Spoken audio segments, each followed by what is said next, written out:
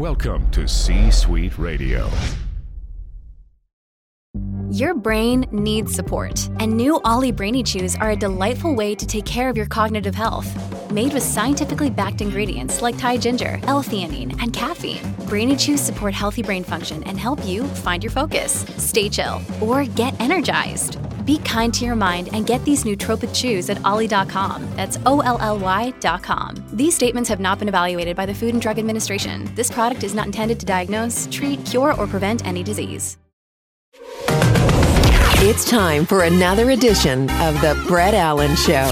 It's go time, you and me. Join us weekly for the latest pop culture interviews from your favorite TV shows, movies, comedians, and so much more. I'm not gonna lie to you, felt good. Plus, you never know who will drop by. What happened here was a miracle. Now, here is your host, I said throw down, boy. Welcome to tonight's main event. Brett Allen.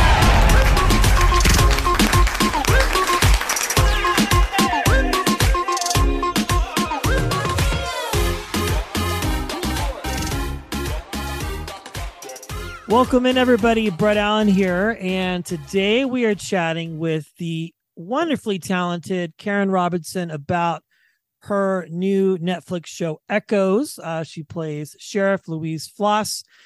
This anthology series, 7 episodes, is just fantastic. We had your co-star on, Michael O'Neill, a couple weeks ago. Oh my God, he is my absolute favorite. Look, Michael O'Neill and I, we got in the car and we drove around North Carolina and we ate everything.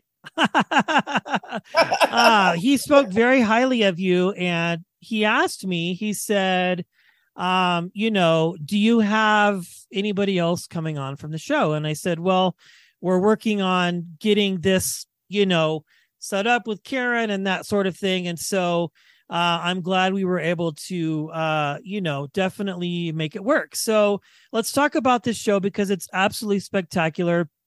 It is one of the most unique ones that I've seen and has just been met with such excitement. Let's talk about your involvement and sort of how this all came about for you. Okay. It starts the way it always starts with me is I get an email from my team saying, audition for this. And usually my first reaction is no, I don't want to audition for anything. I just want to garden and hang out.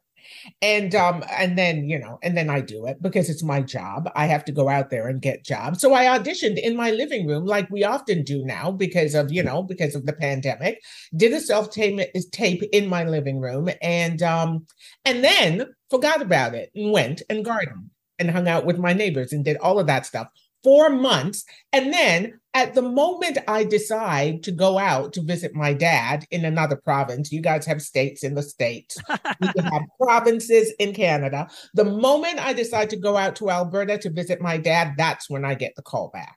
So then I'm in my friend's house and I'm begging them if I can use a certain room that has the right lighting and if and can I borrow certain pieces of clothing to cobble together some kind of costume because this thing has to now be on Zoom. It has to be live. I also had to call my friend in Toronto because he had to read the other lines to me over the phone. So it was this whole technological setup that I had to do. And then, they were gracious enough to give me the part after all of that. So I'm extremely grateful. Yeah. And I tell you, the whole premise of this show with Michelle Monaghan leading this, playing 2 different characters at the same time. They're twins, but they're just different. And then you've got your storyline involved in this, and then Michael, and then everybody else. It's very different and very genre bending. You've done a lot of great projects, but when you come up to something like this, when you're preparing for this type of character, is there a process that you have to sort of, separate yourself from the other things that you've done and sort of get into the different mindset playing this particular person, the sheriff and that sort of thing? I actually don't think so. I don't. I think I approach every character individually, and I trust and I don't know if this is advisable, but I actually trust that because these projects are written by wildly different people that I have never met in my life, that the actual characters will be different. So I don't know if you've noticed, but I play a lot of law enforcement people. I was thinking about that. I can solve crime. I can't solve crime. Anyway, in my life, but I play a lot of police officers. But you know what? My manager and I were having a conversation the other day, and he said, Karen, the thing is, they're all so different. And he's right. He's right. Even Ronnie in Schitt's, remember she was a parole officer that one time? Yeah. With Alexis. But Alexis had gotten in trouble and she needed to do. I remember that. And I was a parole officer. Like, it's amazing to me, but they're all just so fascinating. They all have their own stories. They all have their own background.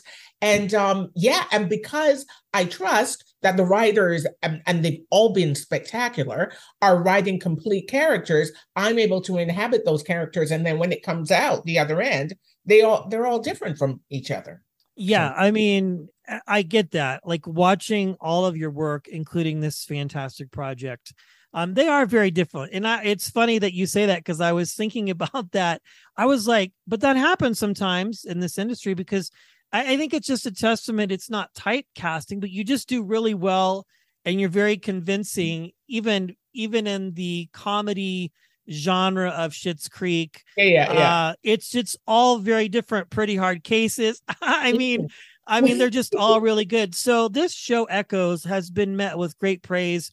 Rotten Tomatoes has given it almost 100% on their side, which is crazy, that the power of the response of things is put into the hands of people like this. But that's what drives people to this show, is we watch these things and we want to be not just entertained, but I think escape for just a little bit of time into these worlds that you create as an actor and as a storyteller. I have to ask, because I was going through your filmography and looking at all of this, and you have just done some amazing things.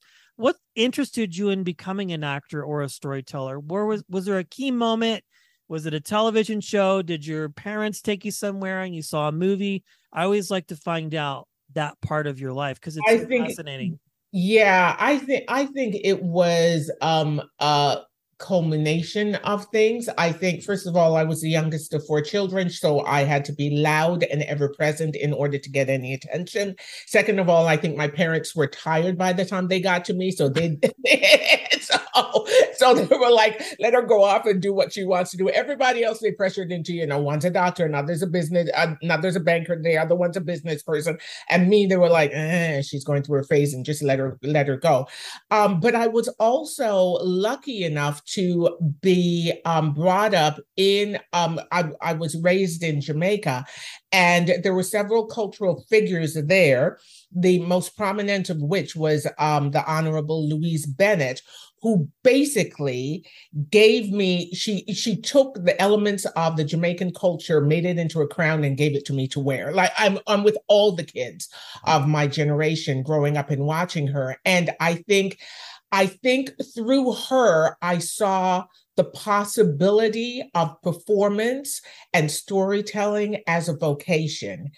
And then when I moved to Canada, it became a reality. It became a reality, because then I saw people around me so many more people around me. It's more difficult to do it in a developing nation, but in a rich nation like Canada, there are more people who are doing this for a living. And so, despite my parents' protests, because that's when they decided to protest, is when it was already like in there.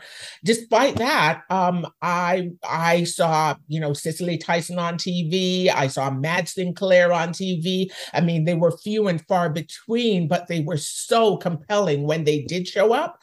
I think that little girl in me was inspired to do that.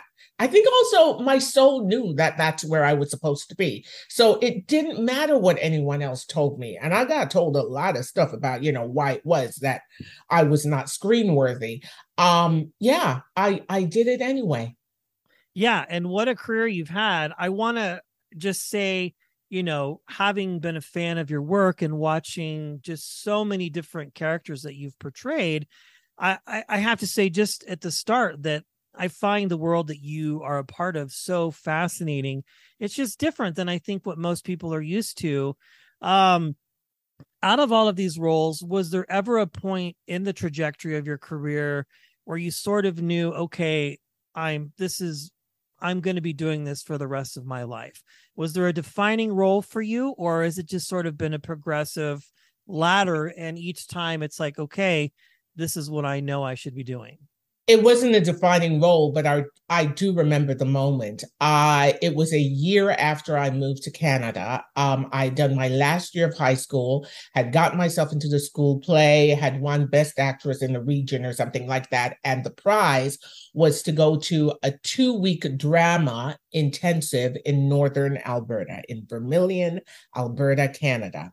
And I, together with, I don't know, it could have been like 30 other young people from Alberta, were in, all we did for 2 weeks was play, was theater, was drama, was mask work, was hanging out together, was talking about our dreams. And I remember when I was on the Greyhound bus coming back from Vermilion, it hit me that I was 17, and I remember thinking, yep, this is what I'm doing for the rest of my life. And then I had to apply to college. And back in those days, you got a sheet of paper with all the different majors on it that you could possibly choose to do in college. And nothing else appealed to me. I remember it so clearly. Nothing else appealed to me but theater arts, to go and do a diploma in theater arts. And that's what I did. I was 17. Wow. And here you are with this great show on Netflix, Echoes, Sheriff Louise Floss. And I find your character in the show so fascinating, and watching how they fit into the rest of the storyline. In this project, if there was one visceral thing that you hope viewers are able to take away from, if there is, what would that be? Or just that people can be entertained, for just a season of time, because this is just so good. It's just fantastically done all the way around. The takeaway from this, I think it depends on the viewers. I mean, I think you were right in what you were saying before, that there is an entertainment element to this project that I think people are craving, and when it's really good, that people really flock to. I think also the mystery of it, that throughout the entire thing, people are trying to figure out what is going on, who is Lenny, who is Gina, who's the good sister, who's the bad sister, if they exist. And I also think that Floss is going down that same path. So it's almost as though my character is on the side of the audience. Yeah. I'm doing what the audience is doing in the same time, on the same timeline that the audience is doing it on. I think all those things together, the entertainment and the mystery and you said also that it's a great escape for 7 hours, 7 episodes. It's a great binge. It's a way to spend your time. I love it. That's the beauty and the golden bar of Netflix, is you could go on and watch something and just be entertained. And, the case of when twins do things that twins might do, and then gets out of hand and take things too far.